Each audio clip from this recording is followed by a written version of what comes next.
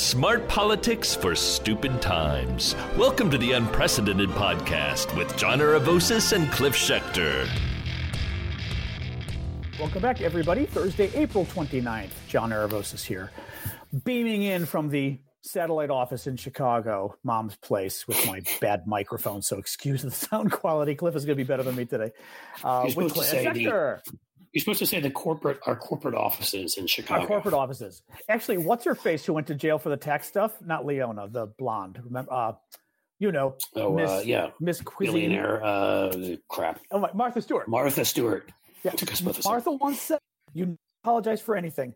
She talked about cooking. She was like, "It doesn't matter." No, was it Martha or Julia? One of them said, "No matter how bad Julia Child is, it knowing it probably was Julia Child because it sounds more like her. But no matter how bad the meal went, you don't tell anybody because most of them aren't going to notice it because they don't know what it's supposed to taste like." It was like, ooh. So that's like the podcast. I think I think that's a theory for life in general. That's the fake it till you make it thing. You know? I think it is because people may not notice. So what are you worried about? Yeah, you're just giving them a problem. Correct.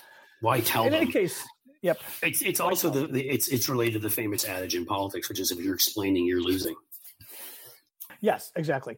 So anyway, so Cliff and I are both using our little dangles from our ears today because I'm in Chicago and he is dealing. Well, now you're over your shot, but now you're dealing with your second vaccine, but now you're dealing with sick child. So you wanted to be nearby, which I thought was very sweet.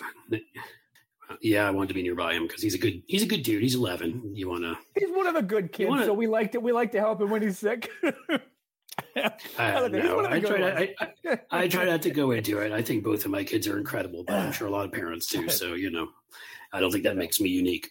Well, you've tried it all and it's not getting better, right? You don't sleep well, which makes you irritable, on edge all day. And then there are the other days when you're just down, nothing feels right. It's not your fault. There's a lot of that going around. If you're into natural alternatives, you're going to love this. CB Distillery, America's trusted source for CBD products, created a breakthrough compound. It is called CBN. And when combined with CBD, it interacts with our regulatory system responsible for sleep, emotional response, discomfort, perception, inflammation, even memory. Bottom line, this is the natural path to better sleep, a calm mind and body, managing discomfort after physical activity. And with over 2 million customers, a money-back guarantee, and no prescription required, CB Distillery. It's the source we trust. Visit cbdistillery.com. Enter the code Stephanie for a huge introductory discount. Again, that code is Stephanie at cbdistillery.com. We use it all here at the Stephanie Miller Show, the gummies, the soft gels, the tincture, and I use that salve on my sore muscles. We love it. You will too. cbdistillery.com. Don't forget, type in Stephanie. Not available in Idaho, Iowa, or South Dakota. Today's topics, obviously we're going to get into Biden's speech. We'll talk about Biden's speech from last night, which was kind of a State of the Union. Then we wanted to have a lengthy discussion about a new op-ed interview, actually, with Democratic strategist James Carville that is very controversial, except Cliff and I love it. And then we may close with a discussion of Rudy Giuliani's home getting raided. Let's just start with that real quick. We don't have a lot to say, but it'll be fun.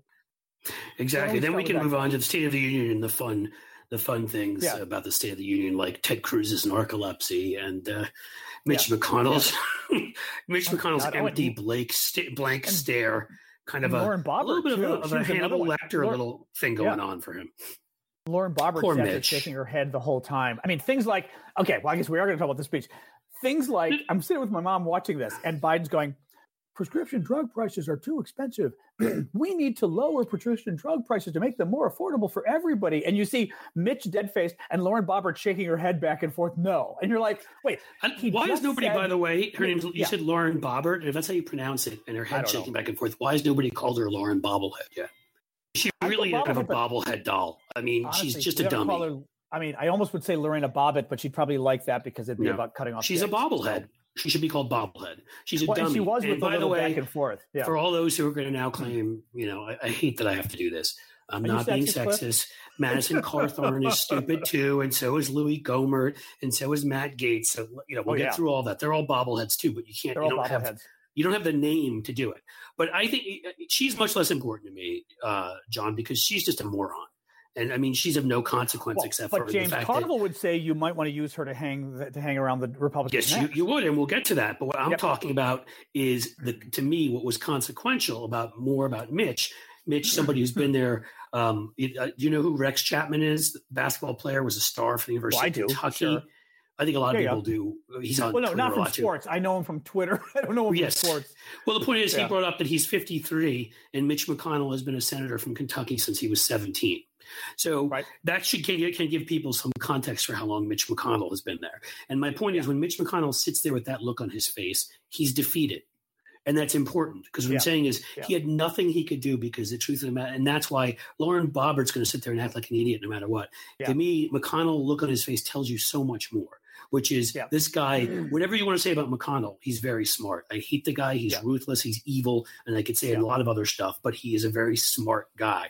And just the look on his face, like, my shit isn't working anymore. The stuff I did to Clinton, the stuff I did to even more so as a leader of the Republicans to Obama, like they just passed this huge bill. They didn't let us stop them and slow it down, and all that. And the fact that to me that, when we're talking about the Carville stuff in terms of messaging, and we'll get more into everything Carville said, but one of the big things, that John and I talk about on the podcast a lot is it's not even just the right message. We don't even go out and try enough.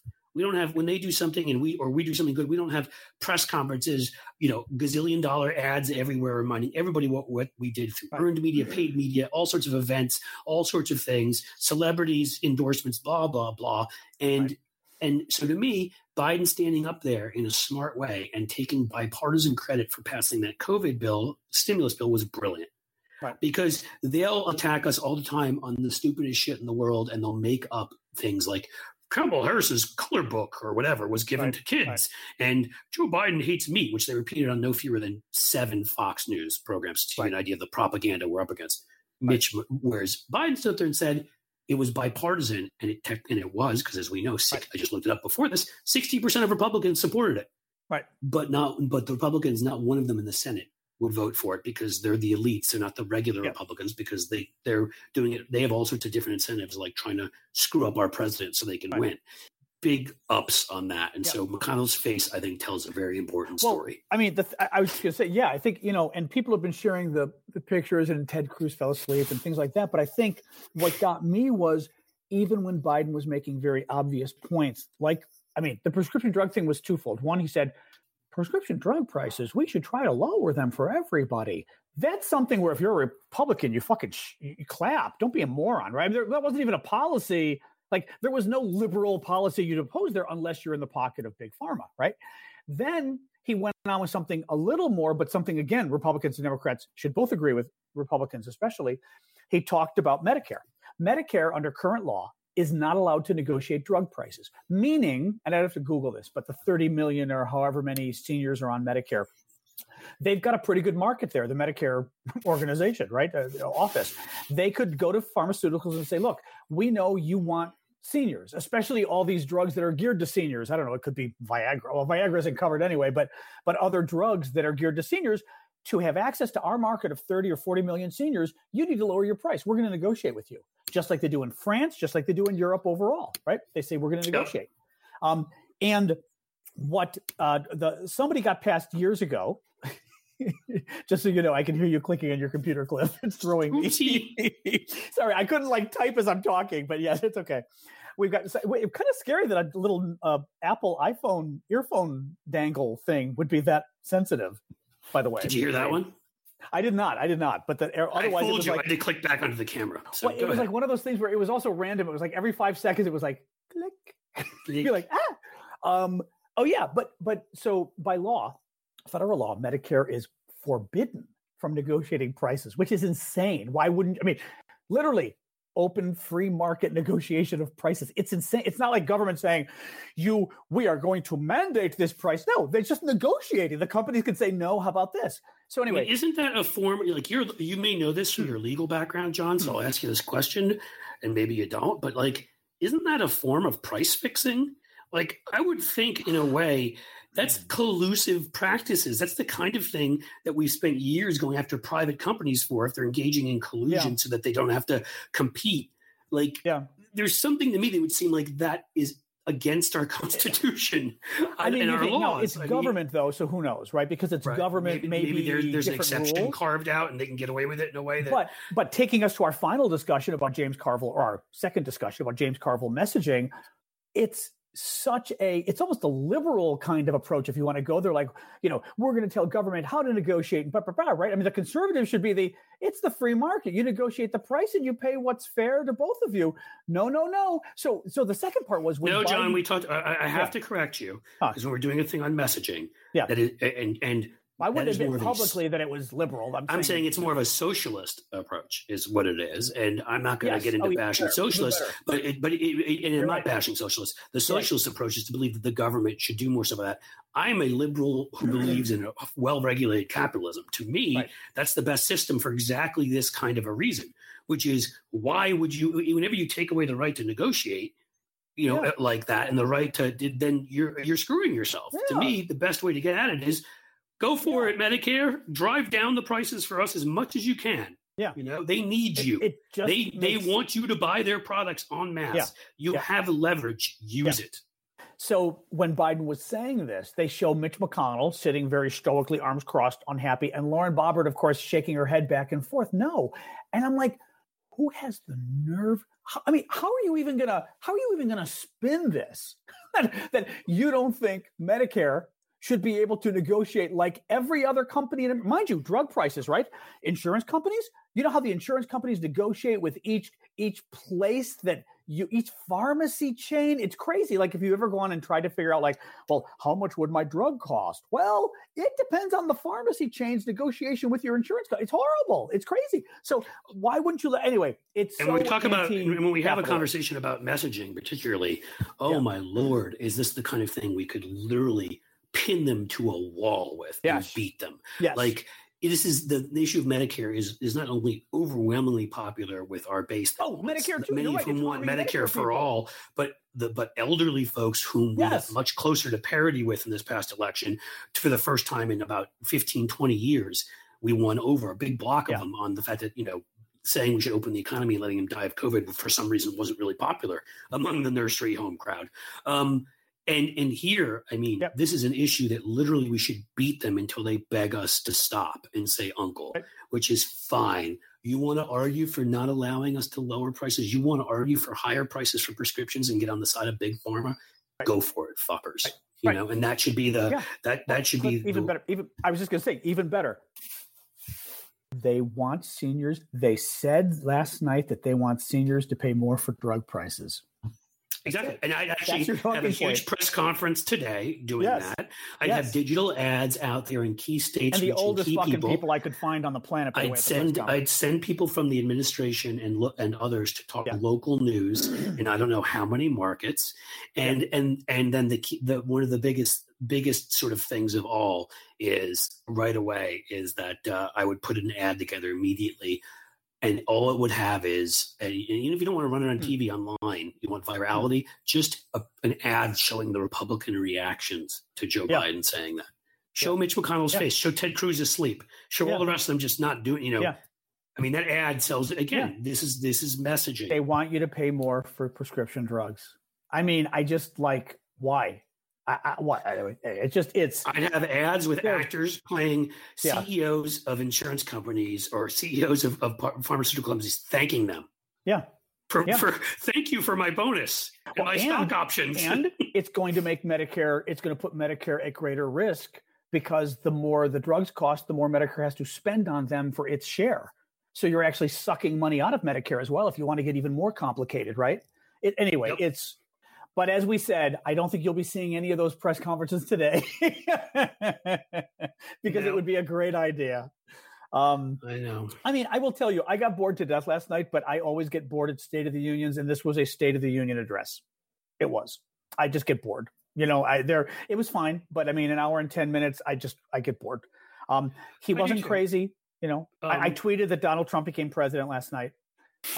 Well played. Did I know people like Jones respond and say, "I agree, but I'm too busy being out on a date with Kim Kardashian"? Well, he was on CNN again. See, he was like one of the few people leading into it that was on CNN, and I changed to MSNBC. I was like, "Are you like what qualifications does this man have?" Again, I don't. Well, it's not even what qualifications does he have. He's disqualified himself because in an environment where we like take our news seriously, the moment it was proven that he was going on CNN and touting a bill that he was privately working on with Jared Kushner and the gang. I don't even care if he was privately working on it with Joe Biden. It's not even about which side he was working with. To me, he's disgusting because he was working with Jared Kushner.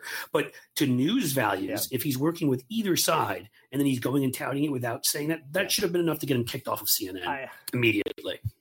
But we don't live in that age. We live in an age where Corey Lewandowski can assault a female reporter and then be invited to be a contributor at CNN because that's there's unfortunately and honestly MSNBC does this too a lot. Frankly, MSNBC. I know we all love MSNBC. MSNBC has the biggest crowd of nobodies commenting on things. I mean, literally every time I turn on that channel, I'm going, "Who are these people?" Now you could say, it's great to find good people nobody knows about, but the problem is then you find out about them and you're like, see, I don't start at that point. I start at the point of I hate cable news and mostly don't watch it. True. And then I compare among those, whereas Fox News is unmitigated evil.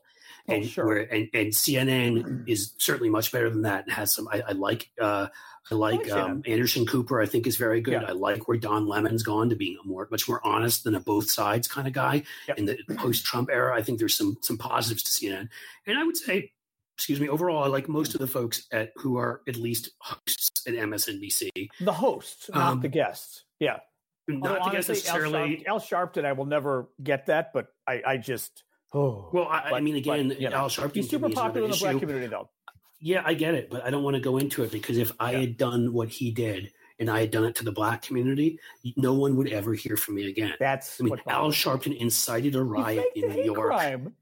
He faked a hate crime, but even though he believed somebody, but you don't know the rest of it, John. I mean, he incited a riot where people died. What's the riot? I don't remember what's the riot about. So he was walking around on 125th Street in Harlem, where there were a couple of stores were owned by non-Black people, including especially one or two owned by Jewish people. This is why you may understand why I take this personally. Yes. And he started calling them interlopers that were sucking off of the Black community, like vampires and, all this kind of stuff, and that they shouldn't be there. And the yada, yada, yada, and the rest. And eventually folks showed up and set a fire at one of these stores and rioted. And I don't remember if it was one or two people died. And he's never had the answer for that because, as you said, he's popular with the Black community and he's been able to completely rehabilitate himself to be a moderate, kind of reasonable guy. Yeah. Well, I'm sorry. There's some things to me you should never be able to. And he participated in a fake hate crime. Remember? Tawana Brawley. I still remember the woman's name. Tawana Brawley smeared. It was in New York and I lived there. Yep. Okay. Actually, you know what, too? And it was he said the cops did it. And the big problem here is the cops were doing a lot of awful things, as we know. And so when you do that, you disqualify us and you make it look like we're lying about the cops doing bad stuff because that one was a lie. Let's I don't want to get over. I'm just saying. We'll get off. Yeah, you brought him up because I will never. No, but I bring it up just because I just feel like he's one of the hosts I don't like there, but. The guests, but Chuck Todd is awful on MSNBC. The guests Chuck Todd's awful. Joe Scarborough, I don't care even if he's like moderate and he's pro us. He's such an arrogant twit who thinks he knows everything and does. I don't like cable in general, but I mean, obviously there's different levels of like and dislike. So what else do we have on the? Honestly, it was a State of the Union. I will say, he repeated all the proposals that we knew. He gave a little more detail. He didn't really give more detail. He repeated everything we knew he was going to talk about, meaning all the proposals, which was good. It was sane. I mean, it wasn't boring. It was just boring. Like I find every State of the Union, even Obama, halfway through, I was like, oh God, I'm dying. I think sometimes somebody should do like a 15-minute State of the Union, get up there, be like, zoom, zoom, zoom, and get out. And everybody be like, yeah. Here's my speech for the record. You can go read it if you want. But as I said to you before we got on here, you and I think justifiably complain that our side does not push our messaging enough. Yeah. And when you're president, they abuse it. Remember all the things Bush did? I mean, hell, Bush would sit there as president and be like, hey, it's a red alert now. The chances of terrorism have gone from a slight chance of a downpour to a storm with lightning, and then everybody gets scared. And I mean, they manipulate how they can use the media going on.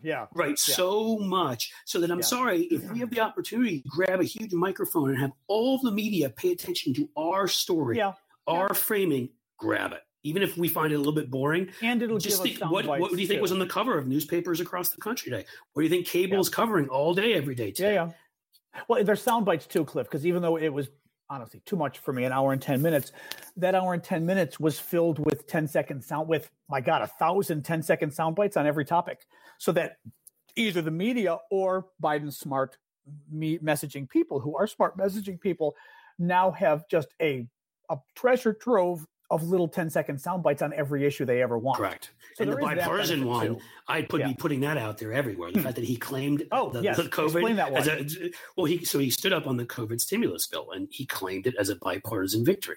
And if you look at polling, 60% of Republicans, along with like 90+% of Democrats and like 80+%, I think, of independents, supported it.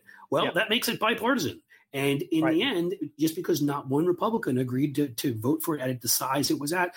So Republicans blatantly lie all the time, as we said, like every show on Fox for like not every show, but many shows on Fox for a few days. They're Biden's taking your meat and all this kind of bullshit they make up and all the little things that they try to use to turn into controversies because that's the only way they can keep their people on their side because they're not offering any actual real policy. Well, I've said for a long time now, we don't need to become evil like them. But if we need to shade the truth, fudge the truth, do whatever. And so he stood up. He said he appreciated the bipartisanship in passing this bill. That is a soundbite you can share everywhere. Joe Biden fulfilled his promise. He passed a hugely bipartisan popular bill.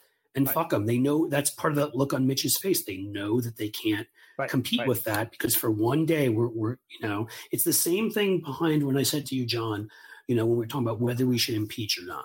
And I said, I would never just impeach because it's a good opportunity to message. You're playing with the Constitution. But when the guy deserves it anyhow, for once, we will have rapt attention to our messaging and we control the committees to make sure that most of the people talking are from us for 20 days in a row or however many days in a row. And whereas like normally we don't, and we're up against Fox News that repeats bullshit all day, every day.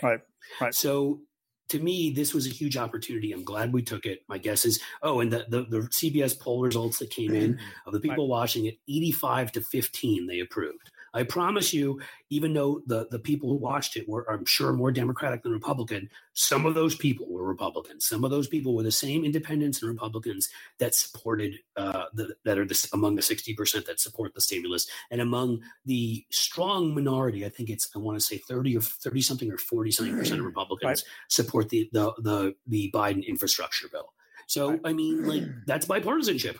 Well, you've probably heard you should be eating more seafood. I'm way ahead of the curve. Yay! But maybe the seafood counter is too intimidating, or you aren't quite sure how to prepare it. That's why you need Wild Alaskan Company. The founder comes from a long line of Alaskan commercial fishermen, so they're experts in getting the highest quality, sustainably sourced seafood right to your plate. They believe that what you eat matters. As a member of the Wild Alaskan Company, you'll receive a variety of delicious, perfectly portioned, wild-caught seafood delivered right to your door. With access to their team of fishmongers for any questions, recipes, or cooking tips, they're so confident in the taste and quality of Alaska's seafood. They offer a 100% money-back guarantee. Change or pause your delivery date anytime. So easy. Right now, get $15 off your first box of wild-caught seafood when you visit wildalaskancompany.com/Stephanie. That's wildalaskancompany.com/Stephanie. $15 off your first box. Wow. wildalaskancompany.com/Stephanie.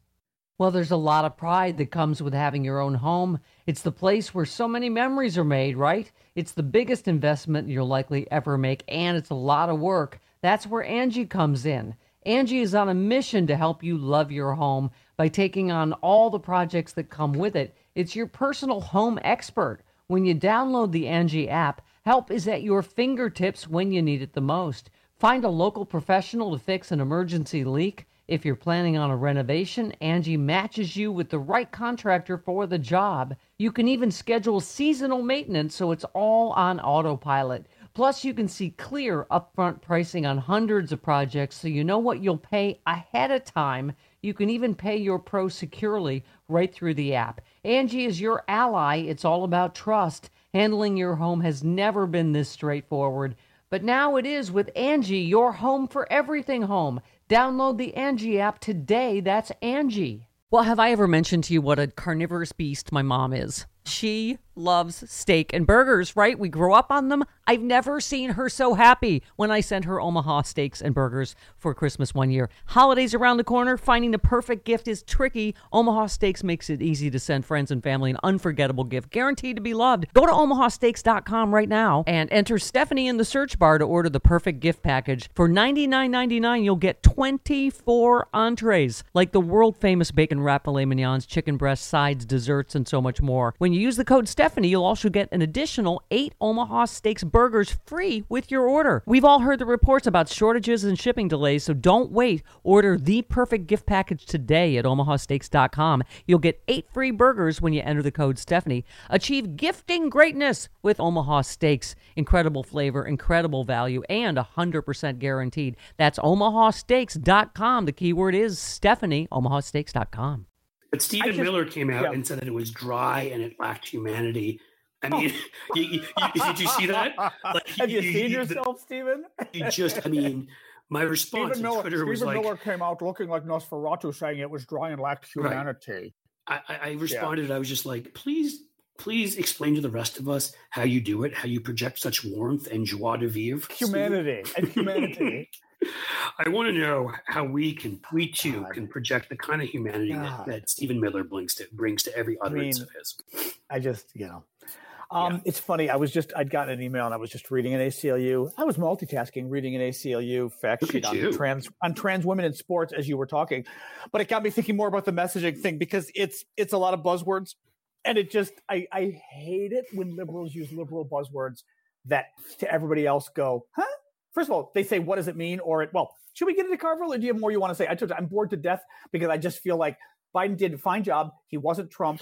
Not fine. He did a great job. It was all the proposals I already knew about. So I know, but of course, when you see, we can be objective, all right? We can. And I can say how I feel versus whatever. When objectively speaking, when your approval rating after that from everybody who watched is 85 to 15, you didn't do fine.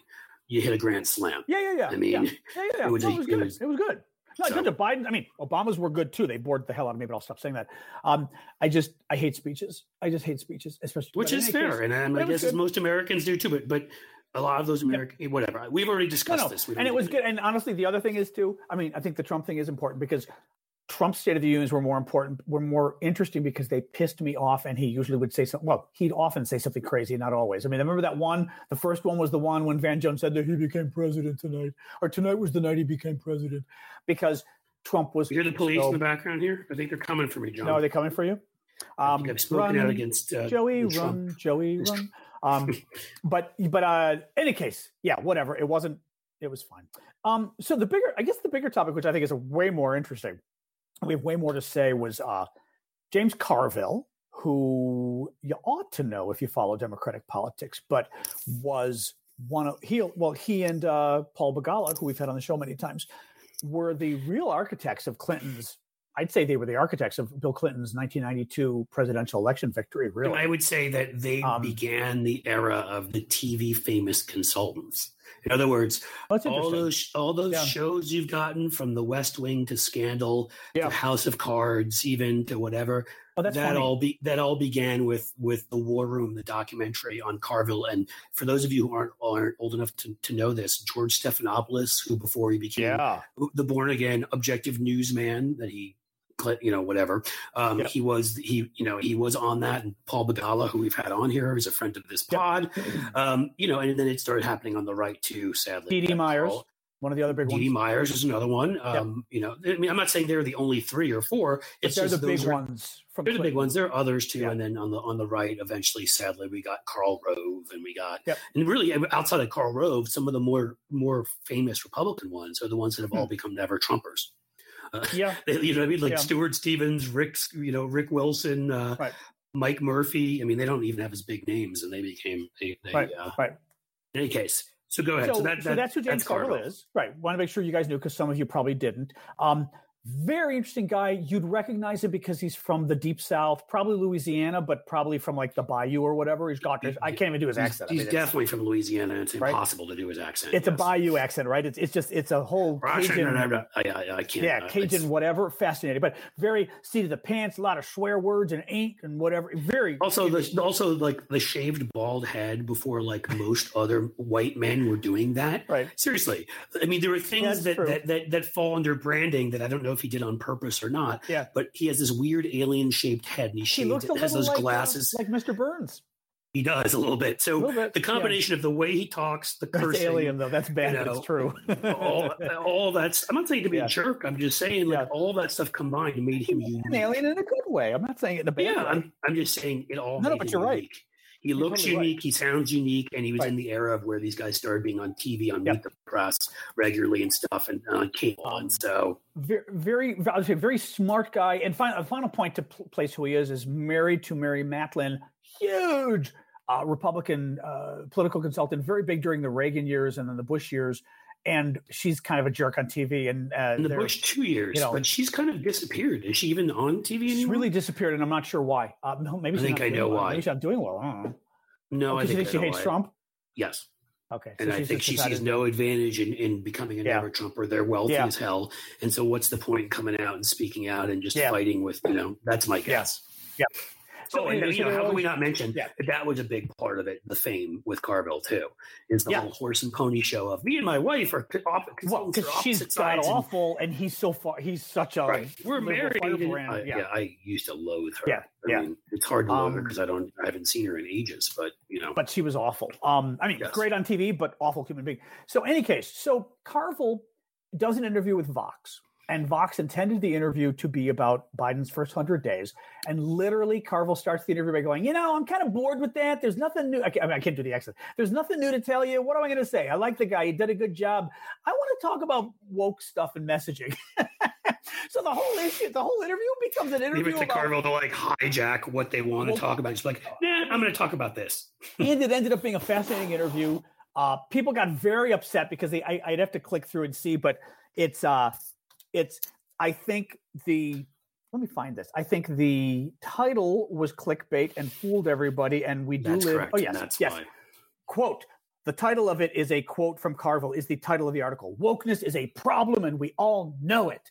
So, of course, being in the social media age we're in, a lot of people didn't bother reading the article because why read the article when you have a 6-word title you can read?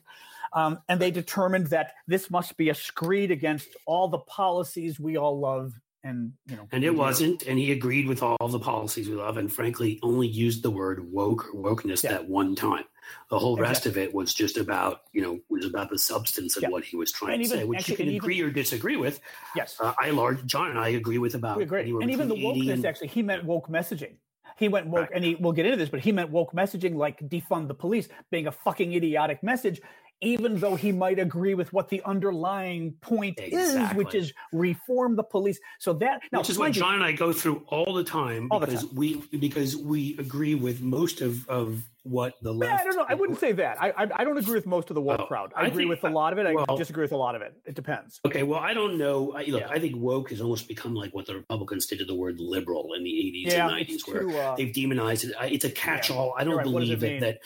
What does it actually mean? What I'm saying is that the folks like me, who probably at this point, I suppose I'm a center-left guy, and people on the left agree on much more than we disagree on.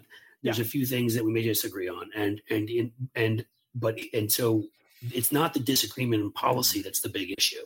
It's the how we present it. It's do we throw everything that we believe into a bill on green, the Green New Deal, on a bill that should be dealing with climate, and that kind of thing. And that's where I think he had his strongest stuff that he said. Well, let's go through what he said, and then we can even use examples like you just gave, because you actually didn't explain. We've told people before, but not everybody listens to every episode, why it is you wouldn't throw all the good things you like into a bill on climate, right? Do you want to tell them really quick why, for example? That would be one messaging lesson right there. Well, first, there's a few points to it. One is people can't remember any more than 2 or 3 things. You want to say the 2 or 3 things that actually, Cliff, I'm sorry, but let me explain more, because even now we're assuming people know. What Cliff means is if you've got a bill on climate change and the Green New Deal is a perfect example. Let's throw in poverty programs, a guarantee that everyone gets food, a guarantee that everybody in America gets housing, a guaranteed, what's his face? That we respect all Native American treaties, a whole wish list. National income, or whatever it's called, guaranteed income or whatever it's called, Yang's proposal, that's in there too. It's every liberal wish list you would want pretty much has been thrown into the Green New Deal. Why is that not a good idea, Cliff? Because don't we want everything? Well, again, so let me start with, first of all, any good messaging is going to be around 2 to 3 things because people lose track of the plot after 3. They can't remember more. So let's start with that. Second of all, it's about when you want to pass actual legislation, it's about building coalitions. And if you bring in too many things, well, Senator A may agree with you on these 4 things but disagree on that one thing. And so you start getting to a point where you have more things alienating people than you have bringing them in. Well, let's go. It doesn't mean that there shouldn't be a bill. Let me just finish this one point. It doesn't mean there shouldn't be a bill on universal income, and you may agree or disagree with that. I'm studying that and thinking about that and think that maybe on some level it may be a good idea. It just depends in what form it exists. But I'll just, let me just say quickly, you can't throw in 8 different things and make it just be hey, this is everything we ever wanted, because then you'll lose people. Well, you're going to, exactly. And it's not just losing people in the middle. I mean, I'm for climate change. I'm for some pretty drastic climate change stuff. I don't agree with everything in the Green New Deal. And I'm not sure I would vote for it because I really don't like some of the stuff in there. And you end up not just peeling off people on the right or the middle. You end up, if you're making me agree, okay, there's a greater, it's almost a mathematical thing, isn't it? There's a larger pool of people that agree about 3 things than agree about 6 things. If you add 6 things, you're just going to most likely, in any case. So look at John getting math in here. Well, but it is mathy, I think. It's very... Now get to the Pythagorean theorem, John. Can you explain that? Pythagoras might have been the 3 sides of the triangle, but I'm forgetting. The a squared plus b squared equals c squared, maybe? I think that may be right, and I don't even remember. I was just trying to be an asshole. I mean, most of the math's like... I know. Most of the math stuff, I'm like, yeah. Well, now I've got to look it up, because if we're wrong, everyone's going to walk around saying this. Oh. Yeah, well, it is. Woo. Look at you. Ooh. Yes. Look at you. Now let's get into some trigonometry. I'm just kidding. Go ahead. I don't remember what trig was actually offhand. Maybe fractions? I don't know what trig was. Not fractions. So in any case, let's jump into his article itself, though. So he started off by talking about Latinx, right? And the term, now, again, maybe some of you don't even know this, but a big thing, well, somebody in the last 2 years created the word Latinx. Now, it may have been created earlier, but somehow it got foisted in the body politic of America, where the liberal intelligentsia, and I would include the media, have started using the word Latinx, Latinx, instead of Latino to refer to Latino people, because Latino, if you speak Spanish, is masculine, right? And Latina is feminine, but in Spanish, if you're referring to guys and girls, you use the O. So you're using the masculine descriptor to refer to women, and that's sexist and blah, blah, blah. So they come up with this new word, Latinx. Now, mind you, I might say, Cliff, is there another word that sounds like Latinx that you could have used that wouldn't be masculine or feminine? How about the word Latin? How about the word Latin? I was about to say, I would just say Latin. I mean, it's classic, the calisthenics we go through. Anyway, New York Times is now using it in a lot of the stuff online and their website, on CNN and MSNBC all the fucking time, including the hosts use it. Fauci used it the other day, and I was like, oh, stop. So Biden's problem. And John can also speak. One of the other ones, and I want to throw this to John because he'll get in less trouble than me, is the LGBTQIA. Is it IA? I don't even know. It's either could be IIA or IAA. Because there's I'm sorry. There's just a point where, for fuck's sake, it's just it's. Well, can I tell you actually? Well, and we'll get to this. Let's say what Carville's point is, and then we can give a couple examples beyond Latinx. His point is that with Latinx, the surveys show, you can Google it, 2 to 3% of Latinos embrace the term Latinx. It's 2 to 3%. Everybody else doesn't. I have Mexican American friends who loathe the term. They were at a meeting and these non-Latino people started using it. And the guy turns to him and goes, "Excuse me, I'm Mexican. I'm not going to use that term." Right. It was really funny. It was like the white guy was trying to tell him what term to use. He went, "No, thank you." 2 to 3% of Latinos even use the term, but it got accepted, just like, by the way, LGBTQ plus whatever. Somehow the activists have got and I don't know who the activists even are. They've got this inside track where they convince this, but I'm not talking activists like you and me. This small percentage of activists convince people to use these new terms, and then we all use them because this is where the woke thing comes in, because we're woke and we're good. Well, nobody uses the term Latinx. He also throws in the term communities of color. And at first I heard it, I was reading, well, communities of color, what's wrong with it? Let me read what he says, okay, real quick. And then let me know how you feel about this clip, but there's a lot of paragraphs that really are good that he has. Read various portions of it, and I'm happy to. And you know what? You've got a copy. Actually, I wrote about this week on my Substack, my free Substack. What's the name of that Substack? Let's say I were to try and find that Substack. If you were to try to find what would the name be? The name would be one word: cyber disobedience. But my guess is you could probably Google Aravosis and Substack, and you'll find it. But what he mentioned, communities of color being another phrase he doesn't like. And nobody uses it. It's a fake term. And I thought, that's not true. But listen to how he explains it. He goes, you ever get the sense that people in faculty lounges and fancy colleges use a different language than ordinary people? They come up with a word like Latinx that no one else uses, or they use a phrase like communities of color. I don't know anyone who speaks like that. I don't know anyone who lives in a community of color. I know lots of white and black and brown people, and they all live in neighborhoods. There's nothing inherently wrong with these phrases, but this is not how people talk. This is not how voters talk. Now, again, he's talking outside of the liberal base, right? This is not how voters talk. And doing it anyway doing it anyway, meaning and using it, is a signal that you're talking one language and the people you want to vote for you are speaking another language. This stuff is harmless in one sense, but in another sense, it's not. We have to talk about race. We should talk about racial injustice. What I'm saying is we need to do it without using jargony language that's unrecognizable to most people, including most black people, by the way, because it signals that you're trying to talk around them. This too cool for school shit doesn't work, and we have to stop it. That's what he means, because you sound like almost like you should be snapping your fingers instead of clapping. You know, like, oh yeah, communities of color, Latinx. Because frankly, Latinos are going to hear you say Latinx, and most of them are going to go, "What the fuck are you talking about?" Here's what I think this is really important. Okay, yeah, is that and I can hear people sort of maybe debating us right now. It certainly yelling at the screen on Twitter, shockingly, because Twitter is Twitter is such the home base of nuance, as we know in the world. But hey, come here. My dog wants to. Wait, I'll let John finish chatting with That's the dog. Okay. My dog is starting to whine, which may mean she has to go out.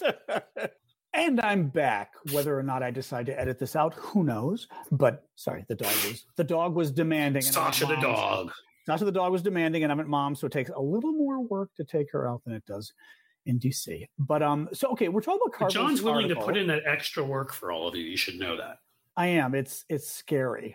So let me pull up where we were. So Latinx, and I've got to find my little article. I love when I get up, how do you lose something? Here it is.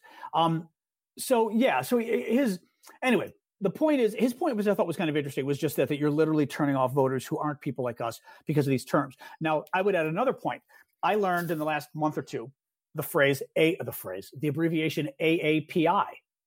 And yes, you might have seen, and you might have seen. No, it's Asian community of some sort. Well, there you go. You can't even tell us what it is. Interestingly, I think it's Asian Pacific something. There you go.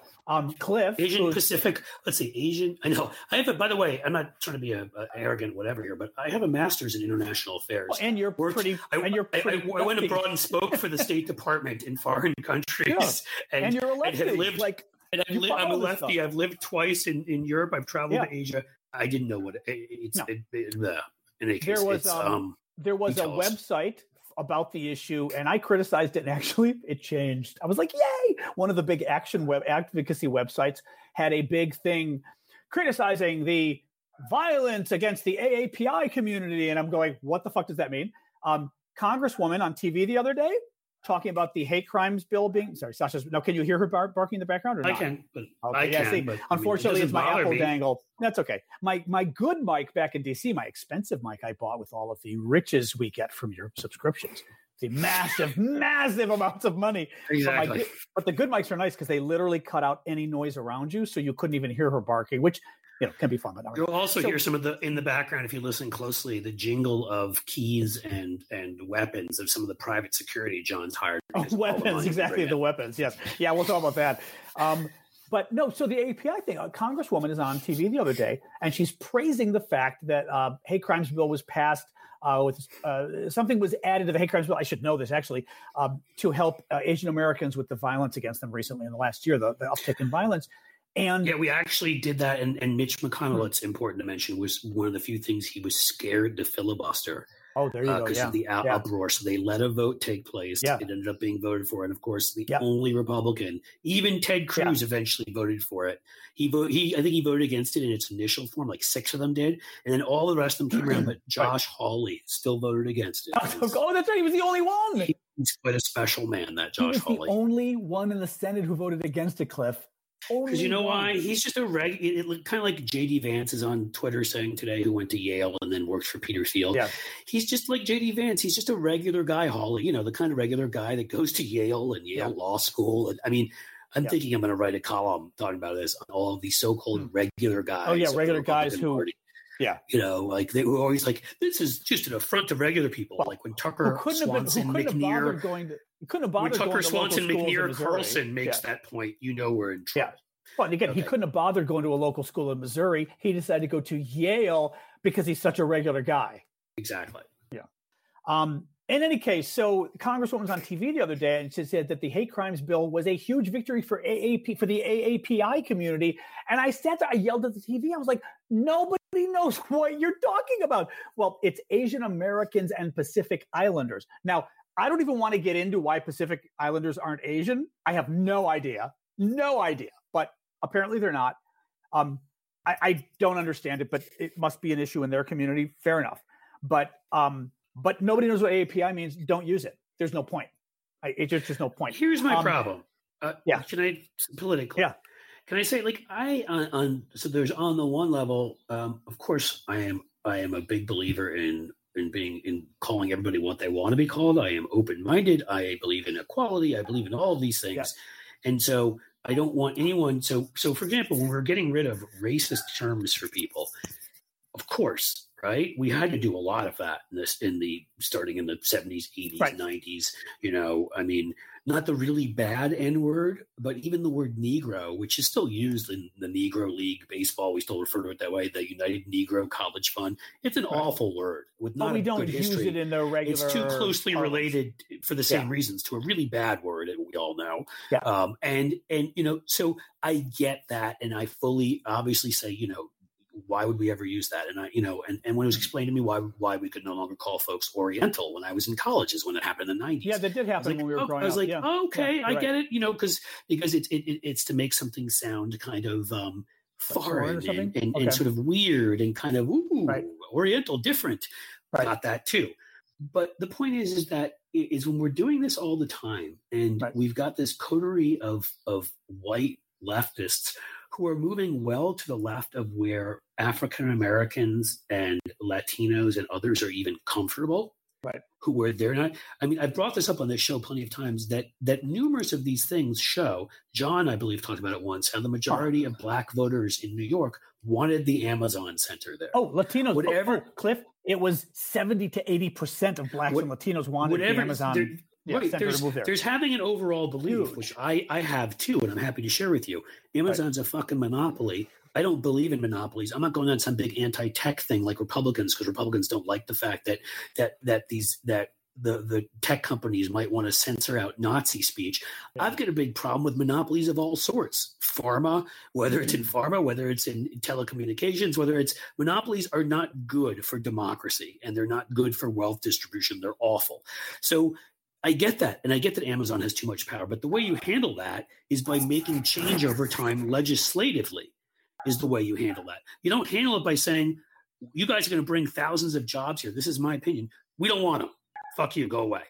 You know what I mean? Right. And so that John brought up the Amazon issue, but I remember bringing up the Ralph Northam issue. I mean, when I saw what he did, and that was fascinating. And I try to have nuance in all this stuff, as everybody knows. Tell people what you're talking about, by the way. So what was the issue? Well, so the issue with him is he had not just worn blackface. That's bad enough. He put actively. I don't remember if he was the one who had the Klan outfit on, or was the guy he posed with. Somebody else. That was somebody. But the point is, he posed with somebody with a Klan outfit in the '80s. And I'm sorry, I get that Virginia was a different place. Yeah, but that's awful. He's the Democratic governor of Virginia, by the way. That's who we're talking about. Correct. So my thought was he should step down. But then I started paying attention. I saw polls. The majority of black voters in Virginia did not want him to step down. 60% of black voters in Virginia thought it was fine. He should stay. It was wild. And then I started rethinking, and I was like, well, you know what? If those who are much more directly impacted, although I suppose I could argue I am, because the Klan aren't big fans of my people either, or John's people, for that matter. Yeah. But if that's their feeling, like, I should respect that, you know? And you're finding this more, guys, and this is a real issue because, again, we often say, well, we shouldn't just do what white, rural and conservatives want us to do. Well, I get that sentiment, but we've got a few problems here, and I'll be quick about this because I don't want to go off on some long thing. But we need to win some white rural voters, or we'll lose. Does it suck that our country is set up the way? Yes, and Carville makes the point. Does it suck the country is set up the way it is? It does. Does it suck that the Republicans literally can get 30 of the 50 Senate seats they need, maybe more, out of states that literally have no city with more than like 150,000 people in it, or maybe even less? Yeah, that's fucked up. But that's the way it's set up right now. That's why you need to add D.C. So you need to convince Joe fucking Manchin to get rid of the damn filibuster. You need to add D.C. and Puerto Rico and pieces of states. Okay. But now we're going a level beyond that. Because it's not just white rural voters or white suburban voters. If you saw the returns this last election, you should be scared. We've talked about this natural growing Democratic majority, and that was based on the assumption that Latino and Black and other voters will continue supporting Democrats in the same numbers. And the Republicans made some huge gains by lying and playing up the woke, defund the cops, socialist bullshit. To black voters, they only made marginal gains, although, frankly, any gains that were enough for them. They only won North Carolina by, less than a point and a quarter or something. Right. Even small gains might have cost us North Carolina. But they actually switched around in ways that should scare people. And the Latin vote in Florida and Texas. And Carville mentioned but let me just finish, though. To me, that's even more important because that's our base. And so beyond white rural voters, of whom we need some of if we're going to win, frankly, we need some of if we're going to win Ohio, because if we win the three cities in the state and a couple of the smaller cities and suburbs, the problem is we still need to win some of the rural to make up that vote. Right. But bigger than that is you start losing Black and Latin voters and Asian voters. As Democrats, we're fucked. Yeah. Then we're completely – so that when we're getting to the left of where Latin voters refer to themselves, when we're getting to the left of where Black voters feel comfortable not only referring to themselves, but, how they feel about – how as a group they may feel about Amazon coming in, Ralph Northam stepping down, and a million other issues, we need to start paying attention. Yeah. And so that Carville didn't even say that. He just talked about white rural voters. I would take it a step further to our base of working class Latin African American and Asian folks. I mean, he hints at it because he talks about how Black people don't even use these terms that we're using. That's right. He does say that one line that hints at it. But, Well, let me? You go now. Or finish that thought and let's segue to something that's finished. related. You go for it. Well, another point I mentioned in my essay was, do you know? And I'm going to ask you that because I don't think you've read my essay, which is fine. What is the new? I'm going to. It's open here, John. But I had a podcast to do. That's it. What is the new term that the activists are using for Black, for people of color and everything else? Well, I know that is what Carville mentioned, communities of color. No, you're talking about BIPOC, and I don't even know what that means. The new cool term. I honestly, what I thought it meant was bisexual people of color. There was a Black guy on Twitter, and I forget who it was. I'm a bi-Jew, by the way. I'm not either of those. I'm not Jewish or bisexual. I am technically. But whatever. Somebody on Twitter I follow, Black, I'm trying to remember if it was a journalist or an activist, but it was somebody who's pretty with it and I follow the guy. He's somebody interesting in politics. If John follows him, they must be with it. Well, generally speaking, though, I follow people who are useful. I'm reverse engineering. I tend to follow people who are useful politically and their interesting thoughts and everything else, right? So it's got to be somebody that John follows me because. Well, but it's true though. It's got to be generally, other than a few people I like the people, but generally it's somebody who's interesting in politics, and therefore they would know the term. John, you just told me to try to be more funny, so I'm being a little douchey. Exactly. And giving you a hard time. That's all. Go for it. I want you all to boycott Cliff for using the word douchey. You should. He meant Ducey. He meant Ducey like Fox News. He's very Steve Ducey, like, or the younger Ducey. Ducey. Oh, God.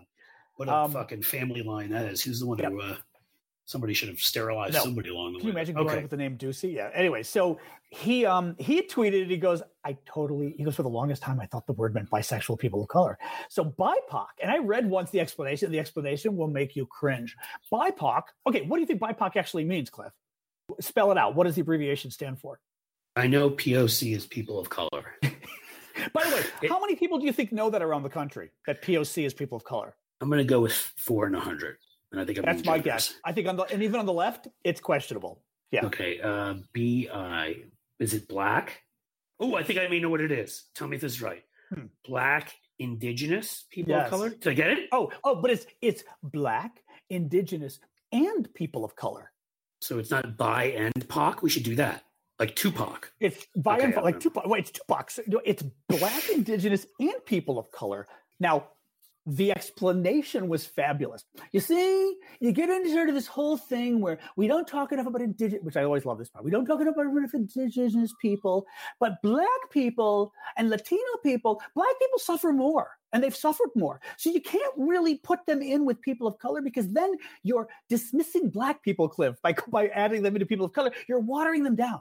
So you've got to have black separate. And indigenous is always But to me, ignored. this is more of the reason why we shouldn't just throw everybody in together to begin with, because in a way, it's racist in and of itself. Yes. If you're black and you're Latin, you've had two entirely different experiences in this country. Native American. You think the experience has been a little different? Why are we even, so you know what we should do? We should be like, we should have, it should be, we should have a term. It's Jeek.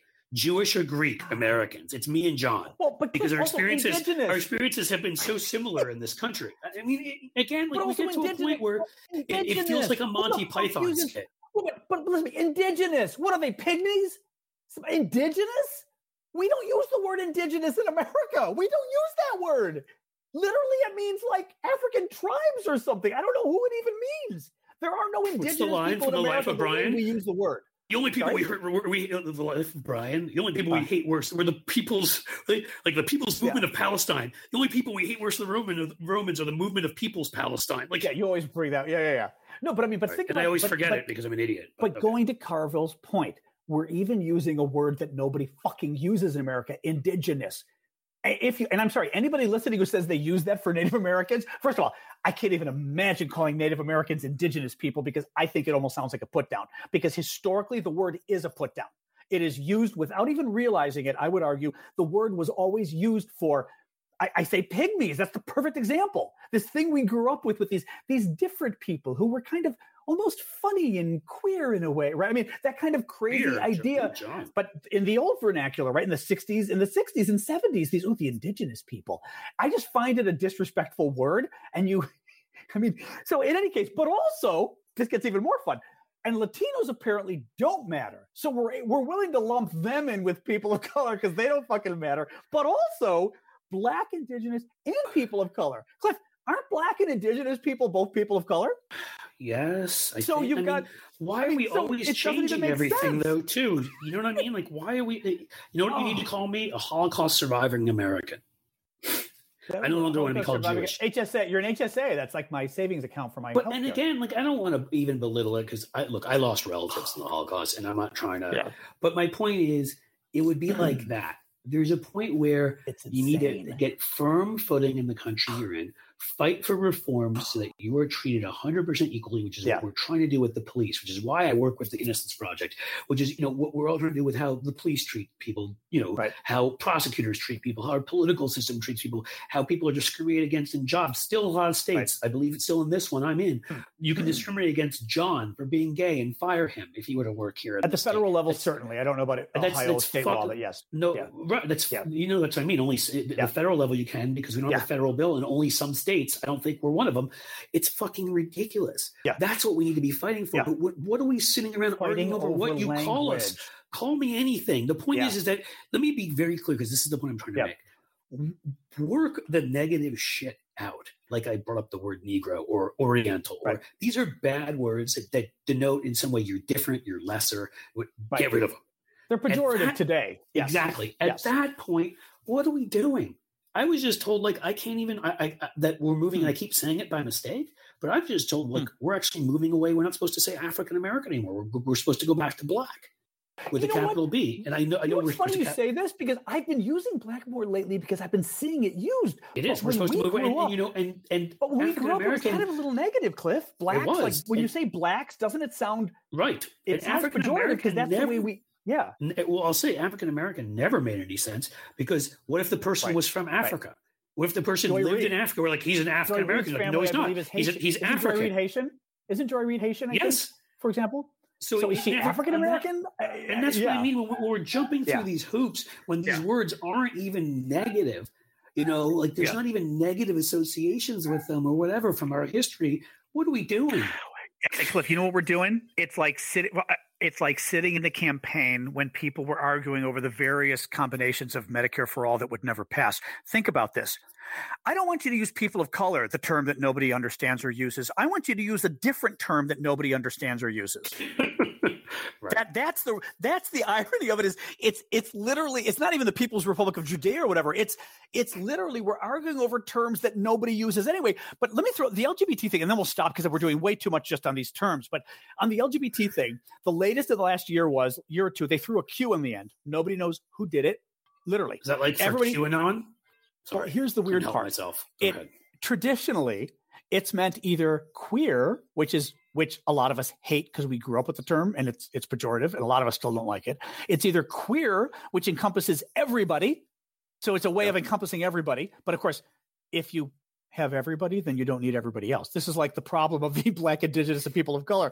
If you have queer, that's everybody, then why do you list LGBT in first before it, right? It's everybody and everybody.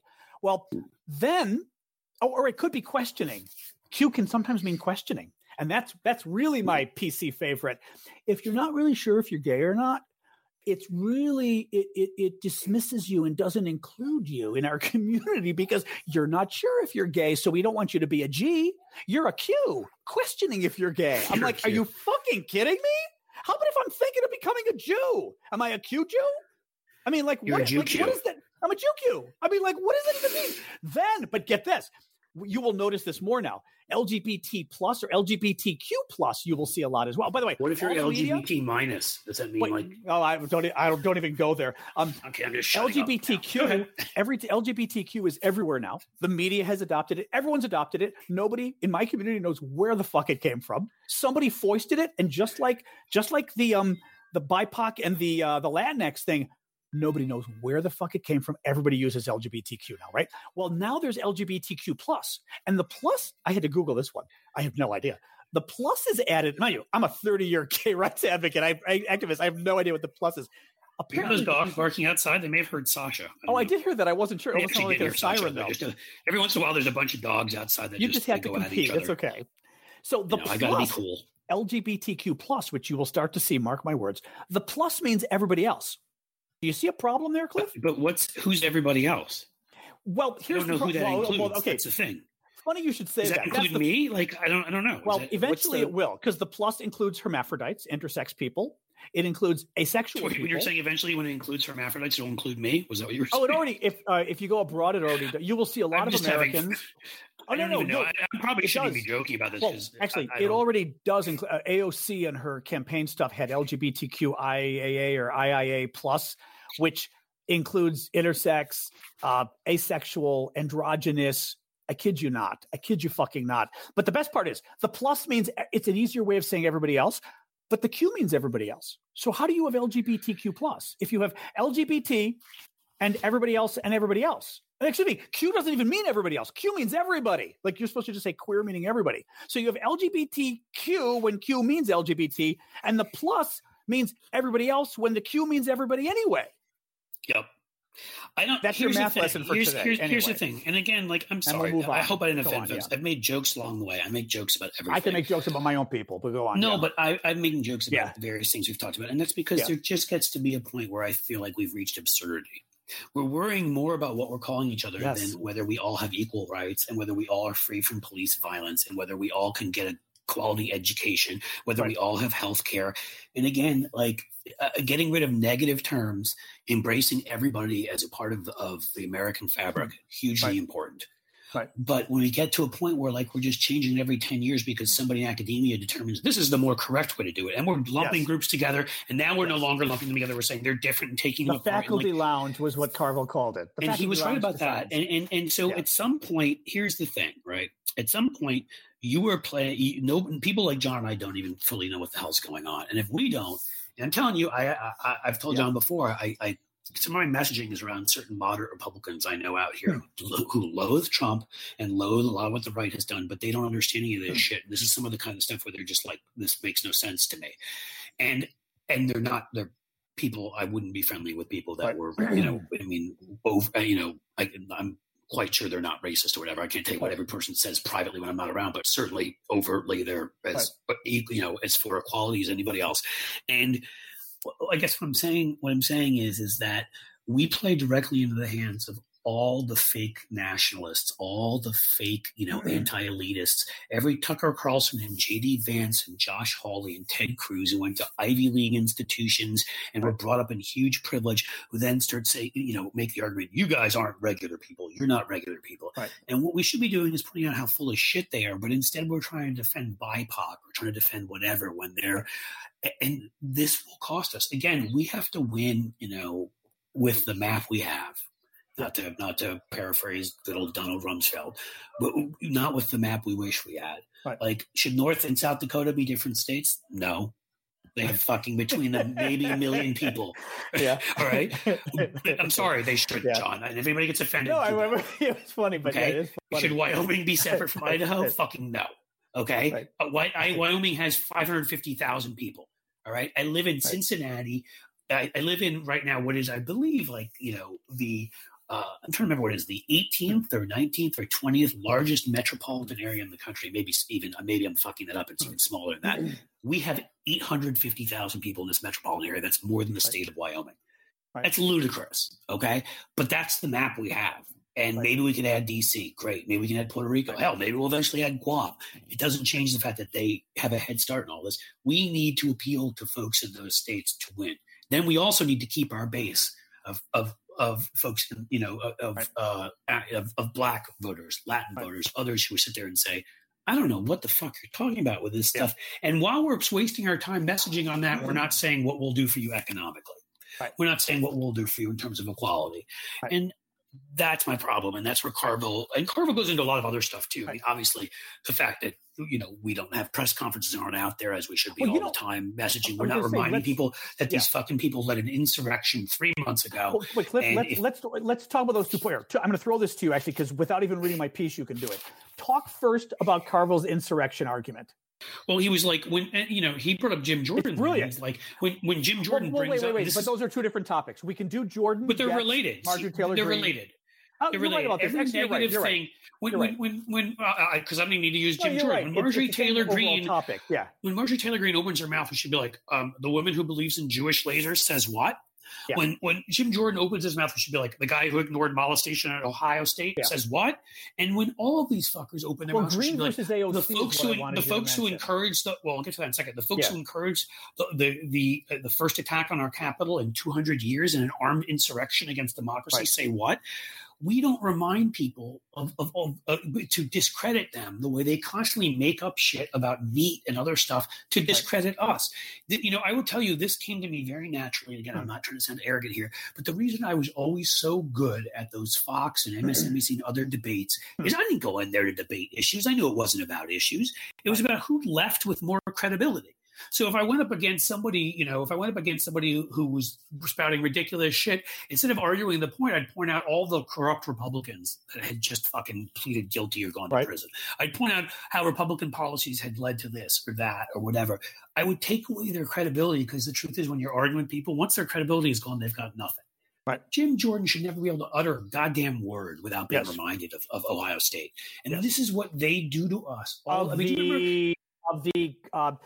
College wrestlers basically being raped by their team doctor when they were molested over years by a team doctor. Yeah. He knew. Other coaches there said he knew. Wrestlers have said he knew. Other wrestlers say he knew. Yeah. Here's what I'll say, because I know John's the lawyer here. Yeah. I will just take the word of the other coach one of the other coaches who was there, and numerous wrestlers. I know the wrestlers, though. Yeah. Yes. Well, look it up. You'll see. And numerous wrestlers who said there's no way he didn't know that he absolutely knew.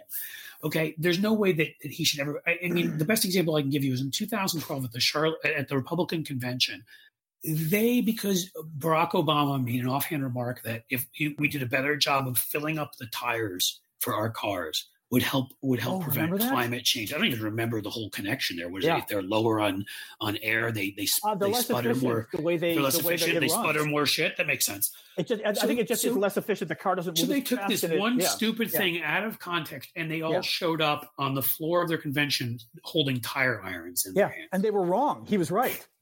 And that's my point. Like they remind people constantly of stuff that isn't even true or isn't even really proud of being necessary. Ignorant, he once said. Obama once said they're proud of being ignorant, the Republicans. Correct. Yeah. And we just need to be proud of having the truth on our side, and proud of the fact that if they've done stuff, Matt Gaetz should never be able to open his fucking mouth again without this thing thrown in his face. Ever. Yes. And let's put a finer point on it, okay? He gave the example, which I thought was really good. He talked about all these things, Carville did, but he specifically started by talking about AOC. And of course, that's when everyone's going, oh, he's going to criticize my AOC. Let me read this paragraph real quick, Cliff.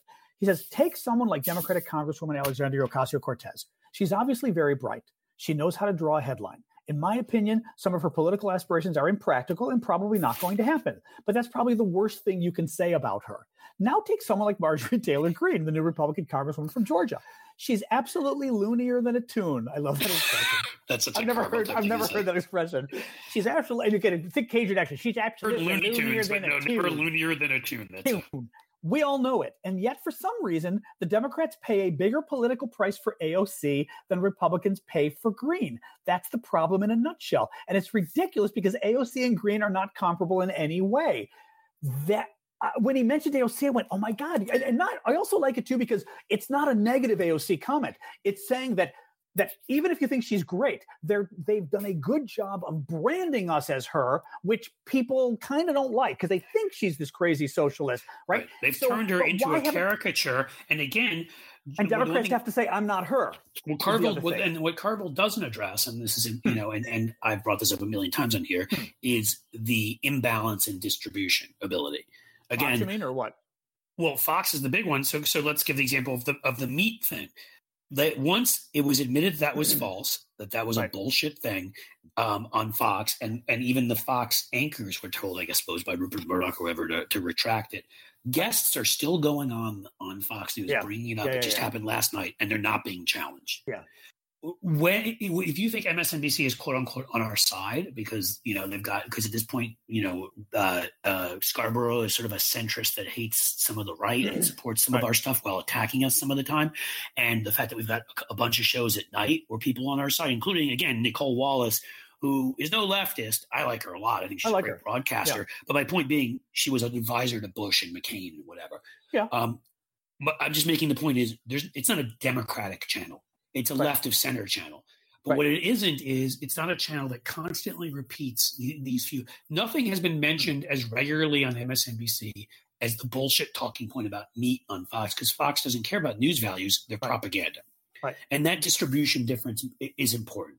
But even taking that aside, and I'm working with numerous groups right now, folks. That's what my passion is. I talk about in this show. I've got 2 different groups of folks I'm working with to try to build our capacity of our echo chamber on the left. But you take even that out, and you just go to the plain old-fashioned messaging of it. If I were to go on a debate right now, I wouldn't care. You pick anything. Pick anything that a Republican could say to me on Fox and MSNBC. My response would be, but your party believes in Jewish space lasers, so I'd like to know, do you think I have my laser pointing at you right now? Do you think there's great coordinates on my laser? Do I use GPS? I would sit there and just beat the shit out of them. And then I'd go into what Carville brought up. I'd be like, your longest serving, let me just finish one point. Your longest serving House Speaker is in jail for molesting 15-year-olds. Bingo. What does that say about your party? What does it say that Jim Jordan, one of your leaders in your house, ignored, according to many people there, that folks were molested?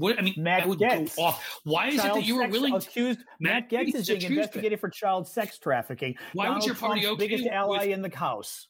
You guys were good with nominating a guy for the U.S. Senate who called a 13-year-old in trig class. Do you think it would have been better if he called her during algebra? Do you think it would have been better if he called her during English class? Roy Moore. Maybe Roy Moore again. We're talking about who was the Republican Senate candidate in Alabama. He was into this 13-year-old, and he called her school to take her out of class so he could talk to her by phone. Was that it? During trig. Yes, during trig. What I could do with that, I'd be like, now, would you guys be angrier? Is the reason you don't have a problem with it? Would you be angrier if it had happened during social studies class? Would that anger you more? Or what about if it had been during homeroom? Would homeroom be? I mean, that's what I would sit there and do to them instinctually. I don't even have to think about it, and we don't. Yeah, it's like we refuse to play that game, and I'm sorry. We should. In a perfect world, when we're dealing with 2 rational political parties that are debating their differences, you don't have to play in that sandbox, but you have to with these guys, and we don't do it. It's fair, and we're not lying. We're just being vicious.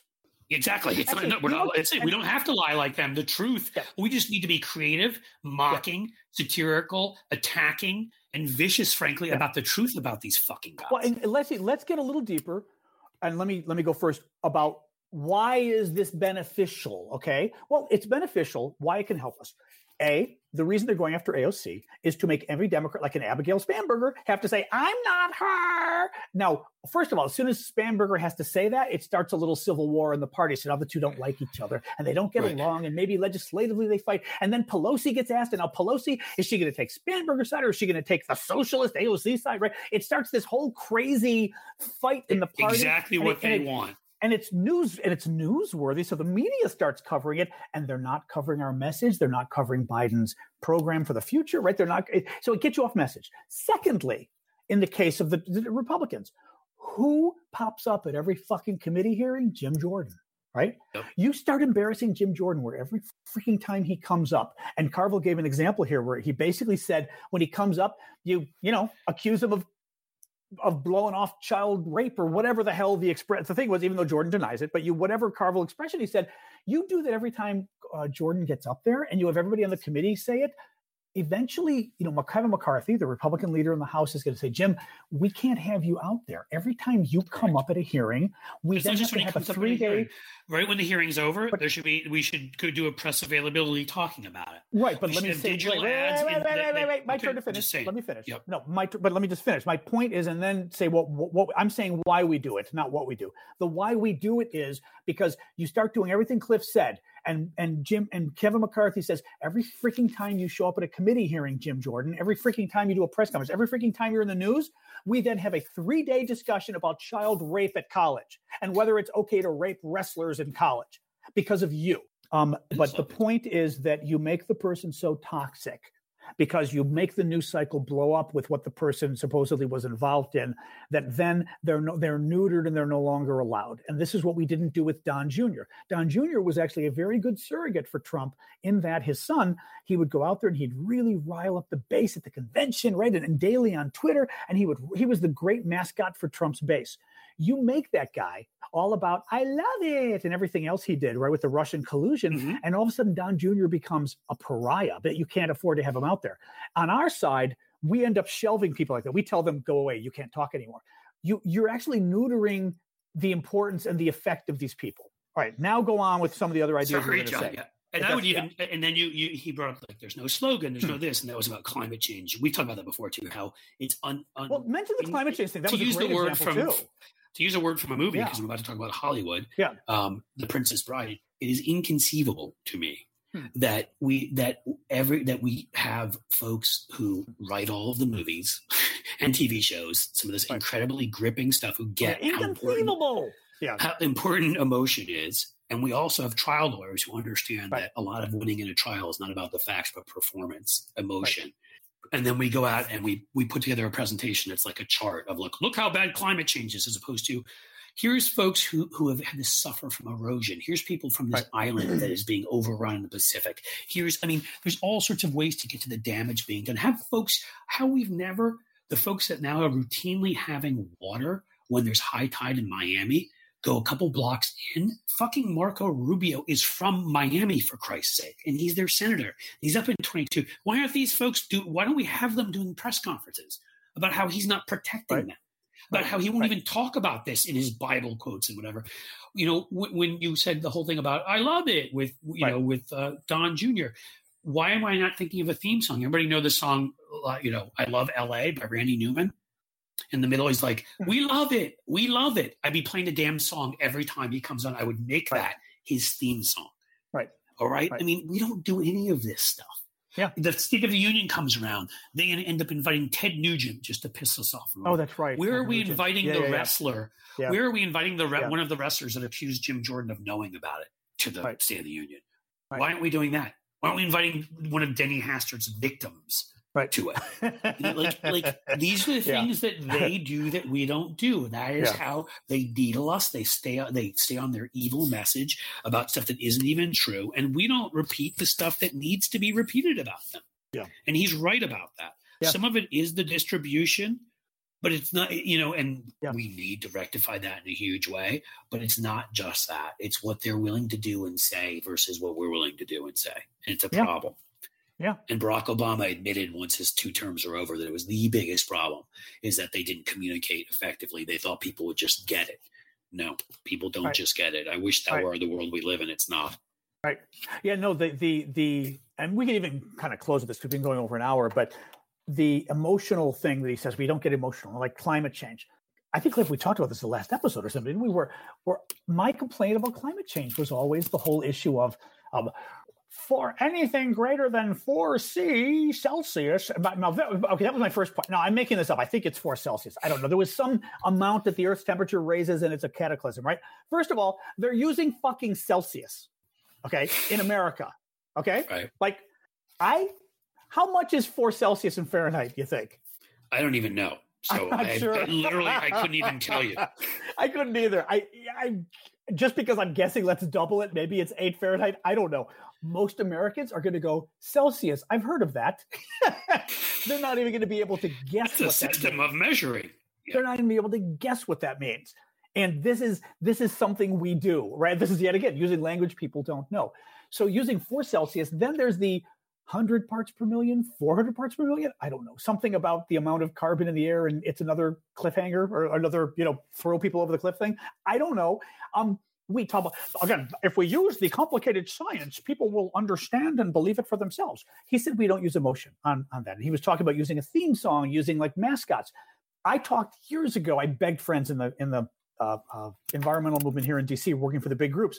And I said, polar bears are drowning because the ice floes are melting. And the polar bears would swim in the waters in the Arctic, and they would jump on the ice floe, like a big ice thing, like in Rudolph the Red-Nosed Reindeer, when they get on the ice floe and they move around. Remember that from the Island of Misfit Toys? Yep. But the ice floes are melting, so the polar bears are like swimming, and there's nothing for them to jump on, and they're drowning because they finally get exhausted. Like, it's a cute white polar bear. It's drowning because of climate change. What a freaking better mascot do you have? Metaphor and mascot. And some of these species that have been affected. I mean, that's exactly right, John. Cliff, I think I was told by somebody they don't do it. Like, we don't. That's a little schmaltzy. We don't do that kind of stuff. And I was like, no. Ted Cruz goes down to the border and puts on his Fidel Castro suit. I mean, is he not trying to turn into Fidel Castro? Melania does that too, of course. That's for another conversation. Her little Castro suit. Ted Cruz puts on his ridiculous outfit and goes down there, and a bunch of them go down there, and they get in a stupid boat along the border. I mean, this is all they do is performative bullshit. So can we ever just perform when we actually have the truth on our side? Can we be willing to perform?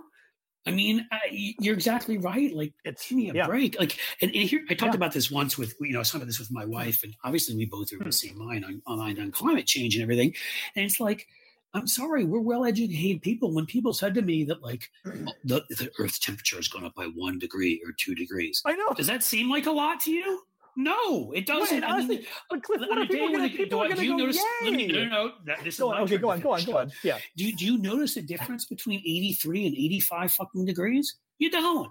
But so you don't understand the context there. People need to understand why, if the Earth's temperature goes up 2%, you need to give them all sorts of images of all the things that. I'm sorry, not 2%, 2 degrees. All the images of things that will die if that happens, and why that's terrible. You can't just say, "Oh my God, it's up 2 degrees and that's catastrophic," because it doesn't sound catastrophic to most of us. It sounds nice.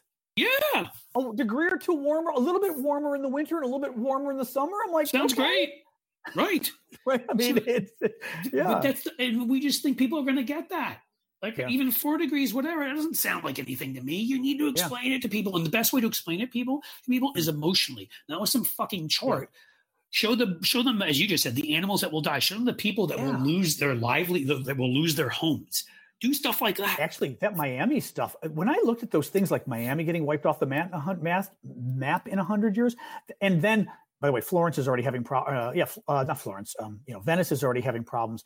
Even just look at the Miami stuff. I was like, get out of here. But that stuff kind of creeps me out a bit. Like, that's at least a little more emotional, because Miami's a nice neutral city, right? It's not like New York and San Francisco. LA. Pick a city that people have no feeling about either way. That's because of Republican messaging over the years. Bingo, because they always say San Francisco and they always say New York. San Francisco values. Oh, those people in New York. Oh, Chicago. San Francisco equals gay. Chicago equals black, and New York equals Jew. That is what they've driven into everybody's minds. How about the campaign? That time the time when Ted Cruz attacked Donald Trump in the primary. Remember that during the Republican primary in 2016, attacked Donald Trump for having New York values. I'm sorry. Those of us who've been there know what he was saying. Cliff, he was trying to imply Trump was Jewish and Trump was controlled by Jews. And I mean, that's what he was going for. When he said there's a lot of gun violence in Chicago, John G., what do you think they're talking about? Or is it the Greek community they're implying is doing it? Right. How about the fact that when Republicans decided to have their convention in New York in 2004 because of 9/11, Democrats did not do an entire campaign about all the hideous things Republicans had said about the New York in the previous 10 years. Hideous, the stuff they had said. And because it got nuked basically by Al-Qaeda, suddenly New York was their favorite place. And we didn't sit there and go, you're the biggest bunch of hypocrites. They hate this place. They hate you. They hate the place that got attacked. I mean, and then actually what you do, by the way, you've now screwed up their messaging, because they want their messaging to be New York 9/11 Republican. And now it becomes New York 9/11 Republican. Oh, yeah, but the media now says, but Democrats are saying Republicans hate New York. It's a great article, folks. You ought to read it. Don't more because Kevin McCarthy just popped into my timeline.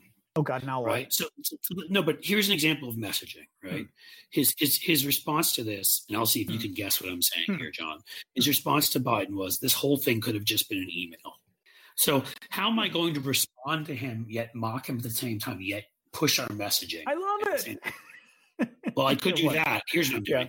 I'm saying, but if it were an email, you would have just encouraged Russia to hack it, ignored and denied that, and told Paul Ryan you were owned by Putin.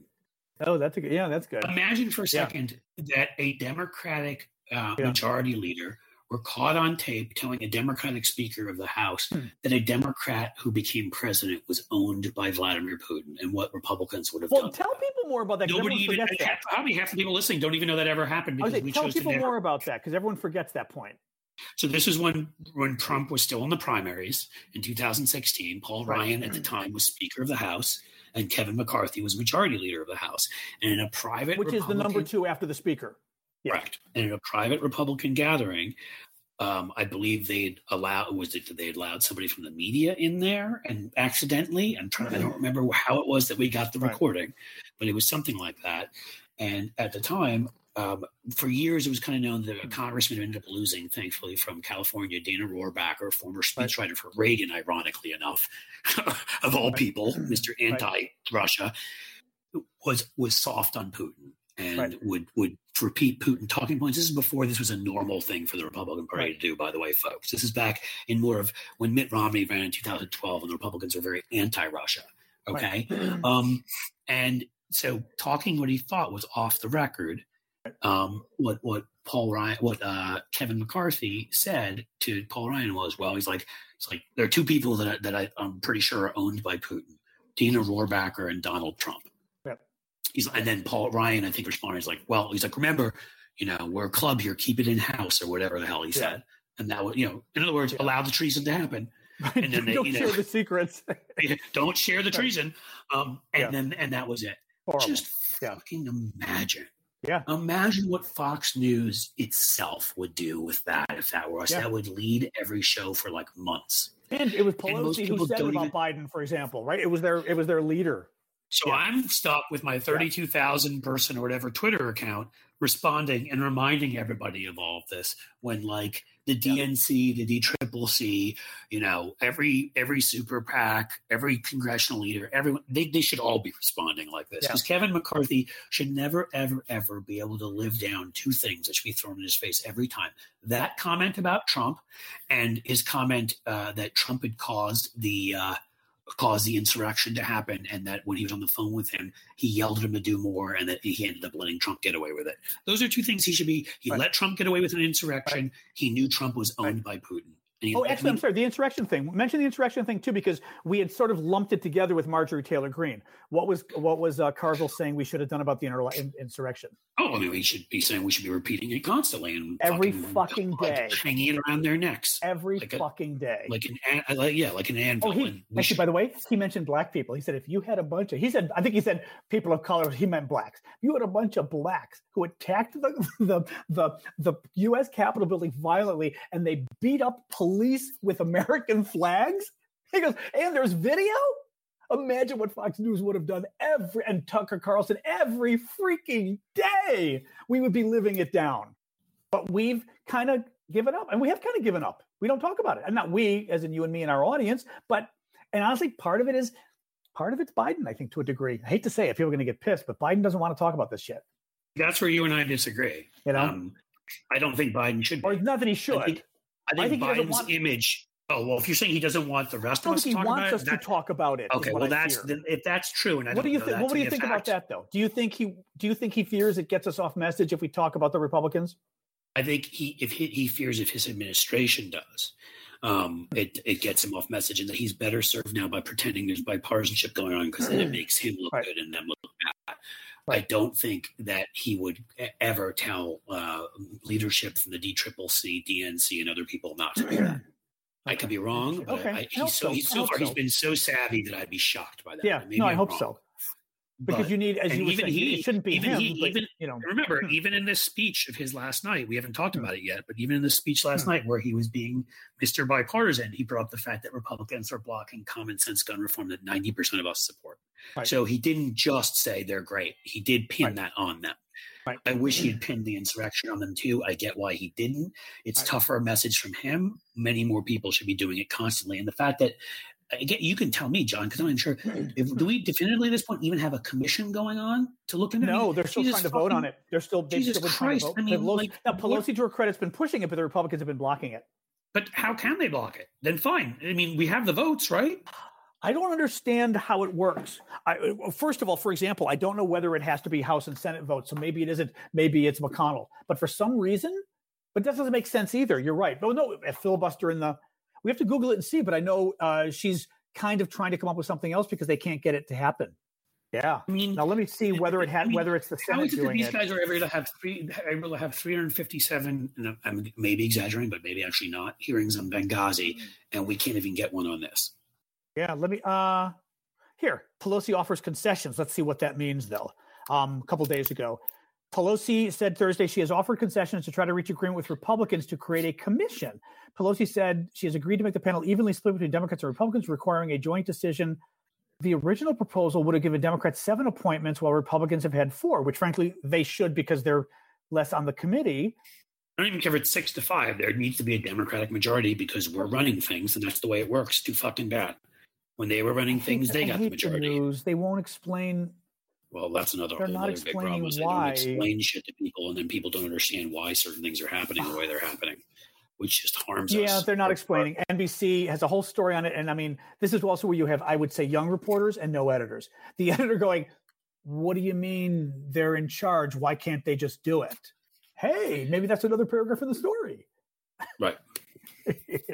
Okay, AP. Let's see if AP smart. John and I, even on this show, and we're assuming that more politically attuned people listen to our show, who care more. Even we, as you know, try our best to make sure we're explaining everything to people, because we realize that we don't always do that.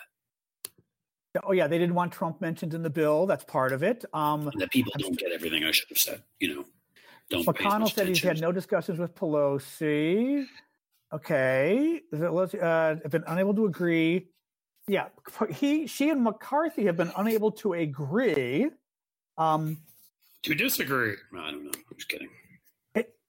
Cliff, this is horrible. Even AP, Associated Press, never thought of explaining. These people are going to drive me nuts. Can I say one other thing as somebody who's a writer? The media is terrible. I mean, it just like who you're preaching to, John. I think. And I'm not saying to criticize you. I'm saying we each have our own takes and stuff. I think I'm a lot more critical of them than you are, because I think they've abrogated their role for in political stuff to educate the public over the sensational politico type. Right. He said, she said. Oh my God, who's screwing who kind of bullshit. Turn into fucking soap opera. But here's what I was going to say. As a writer and a person who's sort of, primed to, whether I write columns, ads, whatever, to see similarities, to see parallels and things that you can message. I mean, the fact that we've never taken Kevin McCarthy, a guy with the name McCarthy, for Christ's sake, and done a Joe McCarthy, Kevin McCarthy side by side, is in and of itself like an indictment of our abilities to do anything creative. I mean, it's the easiest. Go on. I'm writing to a friend about our very question. I would start off by saying McCarthyism, and everybody be thinking of Joe McCarthy. And then you start showing shit that Kevin McCarthy's done that's just as bad, and then mixing in Kevin McCarthy with Joe McCarthy, and then it ends, of course, with writing McCarthyism in big writing on the screen. You're done. Writing to a friend who works in the Senate and see if he gets back. I don't feel like John heard what I said there. So. I didn't, because I was writing to our buddy hoping he responds before we end the show about why Pelosi can't just jam the commission through. And he's very good. So let's see. All you have to say is you get my point about McCarthyism, and it's a thing. I did hear that about his last name's McCarthy. Have some fun with it. But I'm saying you can do an ad where you start off by referring to McCarthyism, and everybody's expecting you to see Joe, and then you're seeing Kevin. Yeah. That's the surprise. Yeah. The twist. No, there's people with. And you know what, too? You throw all this shit against the wall and you see what works, which I'm sure is a Carville expression, too. Like, you just kind of see what works. I think you actually may have said it in that piece, that sometimes you throw shit against the wall. No, I've got it's actually, I've got to see if he was. I have a funny feeling Carville might have been my debate coach at Georgetown when I was a high schooler, because there was some Cajun guy who would use the most vulgar expressions. And mind you, we're a bunch of high school kids. And he was using the expression, it wasn't really throw shit against the wall. It was a sexual analogy of what a man might do against a wall and see what sticks. I kid you not, Cliff. And I was 14 or 15 and we were going, okay, imagine today. This is at Georgetown. Imagine today. You'd be like, that man would be in jail for saying that to a bunch of high school kids. But back then, but now in retrospect, I have a funny feeling it might have been Carville, because that's the kind of shit he would say. It was funny. Anyway, it stuck in my mind. Hey, I remembered his lesson. But in any case, yes, we want to know why breaking 5 dead, including 2 deputies in North Carolina standoff. Explain what's that about? I'm just seeing it. Another shooting, and apparently a standoff in a house. So I'm guessing it's connected to domestic violence. But in the end, 2 deputies are dead. They are dead because the United States of America allows any crazy person to get a gun. And we're back to that conversation we had last time about why often even cops who are not racist or not whatever are primed to pull out their guns because they're scared of this shit happening. Yeah. We had actually we didn't mention. I'm justifying you guys. I'm not, but I'm just. We were going to mention. I totally forgot to mention. So we had a little guy with a gun, possible active shooter, locked down yesterday in my Chicago suburb, because across the street there's a university that had some guy that was seen over a half-hour period outside 2 of the dorms, which makes me think it's real, because you had 2 different reports over a half-hour period. 2 different dorms, this guy was outside with a gun. This is Northern Illinois. I don't know about Southern Illinois. I don't think so. But in Northern Illinois, Nobody's walking around flashing a gun. That shit doesn't happen here. And it was happening. They locked down the entire school. They told us all to lock our doors. I mean, it was the first time in my life I'd even been in such a thing. You'll appreciate this, Cliff. The neighbors kitty corner from us, who have a perfect view through our yard of the university, have their 4, and 3-year-old kids playing in their yard. I went out and told them. I said, "Oh, by the way, you heard the news?" "Oh, yeah, we heard the news." I'm like, "Okay, just normal." Okay, you have fun there with your children playing in the yard. And I even Google mapped it, 800 feet from where the guy was seen. Okay, no problem. I mean, again, that's where we are as a country, and that's fucking ridiculous. Well, it reminded me of the vaccine thing, frankly, because I was just kind of thinking, would these be the kind of people who would also be against vaccines? You know, the neighbors. Yeah, just the whole crazy thing. I mean, that they don't care about guns. It's that when you get desensitized to something, when enough people have been near you with guns, and maybe it's not something that freaks you out anymore. I don't know. David Walden's weighing in. Why can't Pelosi do it since she has the majority? Now, David weighed in and said it could be smart about procedural stuff. He knows that stuff. He said it could be done by executive order, but he didn't answer my question. I want to know, okay, actually, that's interesting, though, if it could be done by executive order, because it means Biden can do it. But I want to know, why can't the Democrats just jam the legislation through? And mind you, it's Pelosi negotiating with the House Republicans. That's what I don't understand. So It's not. I'd still rather have it not come from Biden, because I think that politicizes it more. Yes, but it's not the. Well, I mean, Joe Walsh weighed in. We love Joe nowadays, but Joe just said it's so damn wrong that a commission hasn't been created. It's wrong that a commission hasn't been created, and that's true. But I still want to know why. Sasha's very upset about this too, by the way. She wants a commission. Yeah, I don't know. And my little buddy in the Senate has not gotten back to me, but it is lunchtime, so who knows?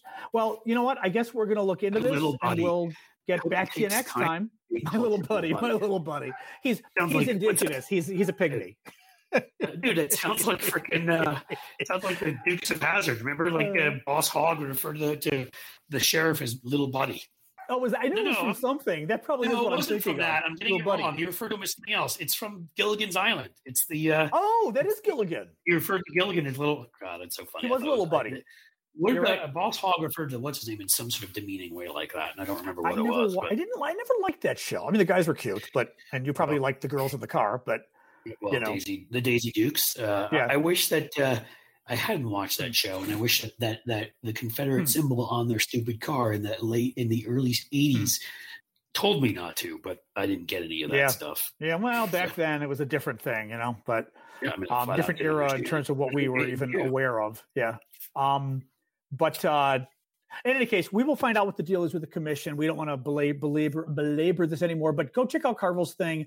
It's a really interesting interview. I think it's very smart. And again, get beyond the title of he hates wokeness. Now, mind you, I think Carville probably does hate wokeness, would be my guess. He probably is more conservative than the left of the left. But that's not even what he's talking about. He's talking about messaging. No matter what, that's the best thing. No matter what your beliefs, Carville is giving you a template for what to do with it. Correct. And that's what's important. And again, I don't know. Someday, actually, that's what I'd ask him too. I would have asked him and said, you know what? We should try to get him on the show. I'll try to get him on the show. I'll go through Bagala.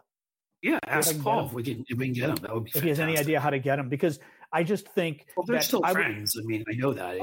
It's not whether he has any idea how to get him, but whether he can convince him. We had lunch with him once, but it was a very strange lunch. But he wanted to have lunch with a bunch of bloggers, 15 years ago, to see what the bloggers were like, and it was kind of all over the place, but it was still, that's how I met Paul though. So I met him at an event once that I don't remember. He was hosting, and he's very nice. His mind is always somewhere else. That's the thing. Yes, he's a very nice guy to me, anyhow, and all of that. But we didn't, it's not like Paul. We're like, we know him and we're buds. I don't know that he knew who the fuck I am. So we got to try with. But I think it'd be interesting because the obvious question to ask him is that, which is why don't you think which is what we keep asking. Why isn't it happening? That's what I don't get. Like, this, we know this. Why hasn't this kind of messaging campaign ever happened? That's what I don't get. It feels like this inertia where like everybody's waiting for somebody else to do it. But I don't understand why maybe Jamie Harrison, who's a very energetic guy, the DNC should just be like, we're doing something every week or twice a week, once a week, and then we'll add stuff as opportunity. Like, if Matt Gaetz, gets indicted, then you add some something. Otherwise, once a week to remind people, by the way, they're the party of insurrection, they're the party of pedophilia, they're the party of fucking blown up budgets, and all this stuff. Like, this is what we should be doing. Well, I think what was I going to say? Part of it of why I'm looking at my computer as I'm talking to you, and I've got too many thoughts. The wasn't the Carville thing, but why we're not doing it? Part of it reminds me, and we will go because we've really been going long today. But my friend Rob had told me years ago, who was a former Republican, like many of us, and moved over. And he said, the thing, but he was making an observation about the left now that he was a Democrat. He goes, the thing that drives me crazy, he goes, you people, like, you get 10 proposals from like 10 different people, and he's not talking, he said $100,000 proposals. So he's talking something like we're saying, although frankly, 100,000 nowadays would be a little cheap for this because you've got multiple, maybe 200,000, let's say, but so you could afford to pay a couple different people for 6 months to a year and do cool stuff, right? You probably need more than that, but if you really want to go bare bones, he goes, you have like, let's say you got 10 people with each one has $100,000 proposal of something interesting and nasty to do. He was actually comparing it back to David Brock and the early 1990s, Cliff, about, the ways they were going after Bill Clinton for cheap. Like Brock maybe was paid a couple $100,000 maximum to go after Clinton and write his book. He said, you guys, you'll have 10 proposals, $100,000 each. And you will assiduously pick which one the $100,000 or your $1 million goes to. Actually, that was it. It was $1 million. You've got $1 million. I'm telling my mom, but this is by the way my mom tells stories where they change as she goes along because she's so damn. You've got $1 million. That's where we go. You could put, you pick which of the 10 proposals should the $1 million go to. You pick one. The $1 million goes there.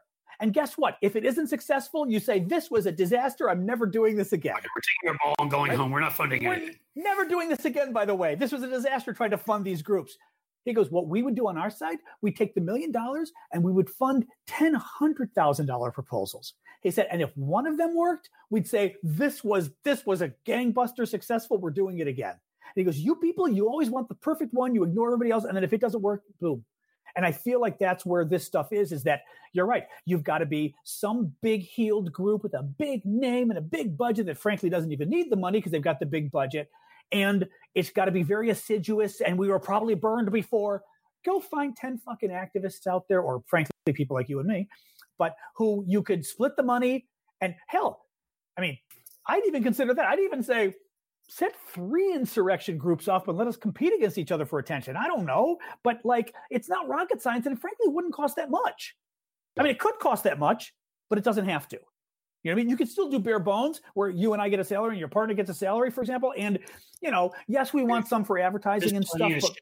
We've gone through this so many times. Like, this is not hard. No. You grab people with entrepreneurial ideas and things that will be successful. You fund them, and you realize you always have to fund media. If there are people out there that can't live between book contracts and, where they're not being paid well by publications and whatever, you fund them. You give them a chair at at Center for American Progress at $150,000 a year. It's like you get that plus whatever you make for writing your articles and for book advances and for TV appearances. This is, we just refuse to. And again, it feels like inertia sometimes. Like everybody's expecting everybody else to do it. I don't know. But I think that would be my question for Carville. Why hasn't it happened? Why does it seem to never happen? What's the? Well, tell Begala that we'd like to have him on him. Let me. I'll do that when we finish. I'll reach out to Paul and see if he knows how to reach out to James. But all right, guys, we've gone way too long. This is like an hour and 45 minutes. Actually, the last show was about an hour 45 too. Although some of our listeners, they like long. You said we're giving you long. All right. Well, sometimes there's just a lot of shit to say. But, there is a lot of shit to say. All right. And we forgot about Rudy Giuliani.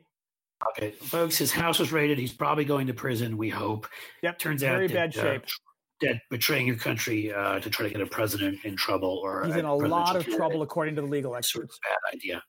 You don't get an approval. Now, mind you, we could all find out there's nothing because we have had that happen. But the legal experts say you don't get approval to raid the lawyer's apartment. Act, and you'll understand it all. Yeah, Farrah Fawcett Act. Farrah, that'd be I'd like that act better. Oh, poor Farrah. Poor Farrah. Okay. All right, guys, we'll talk to you next week. Take it easy.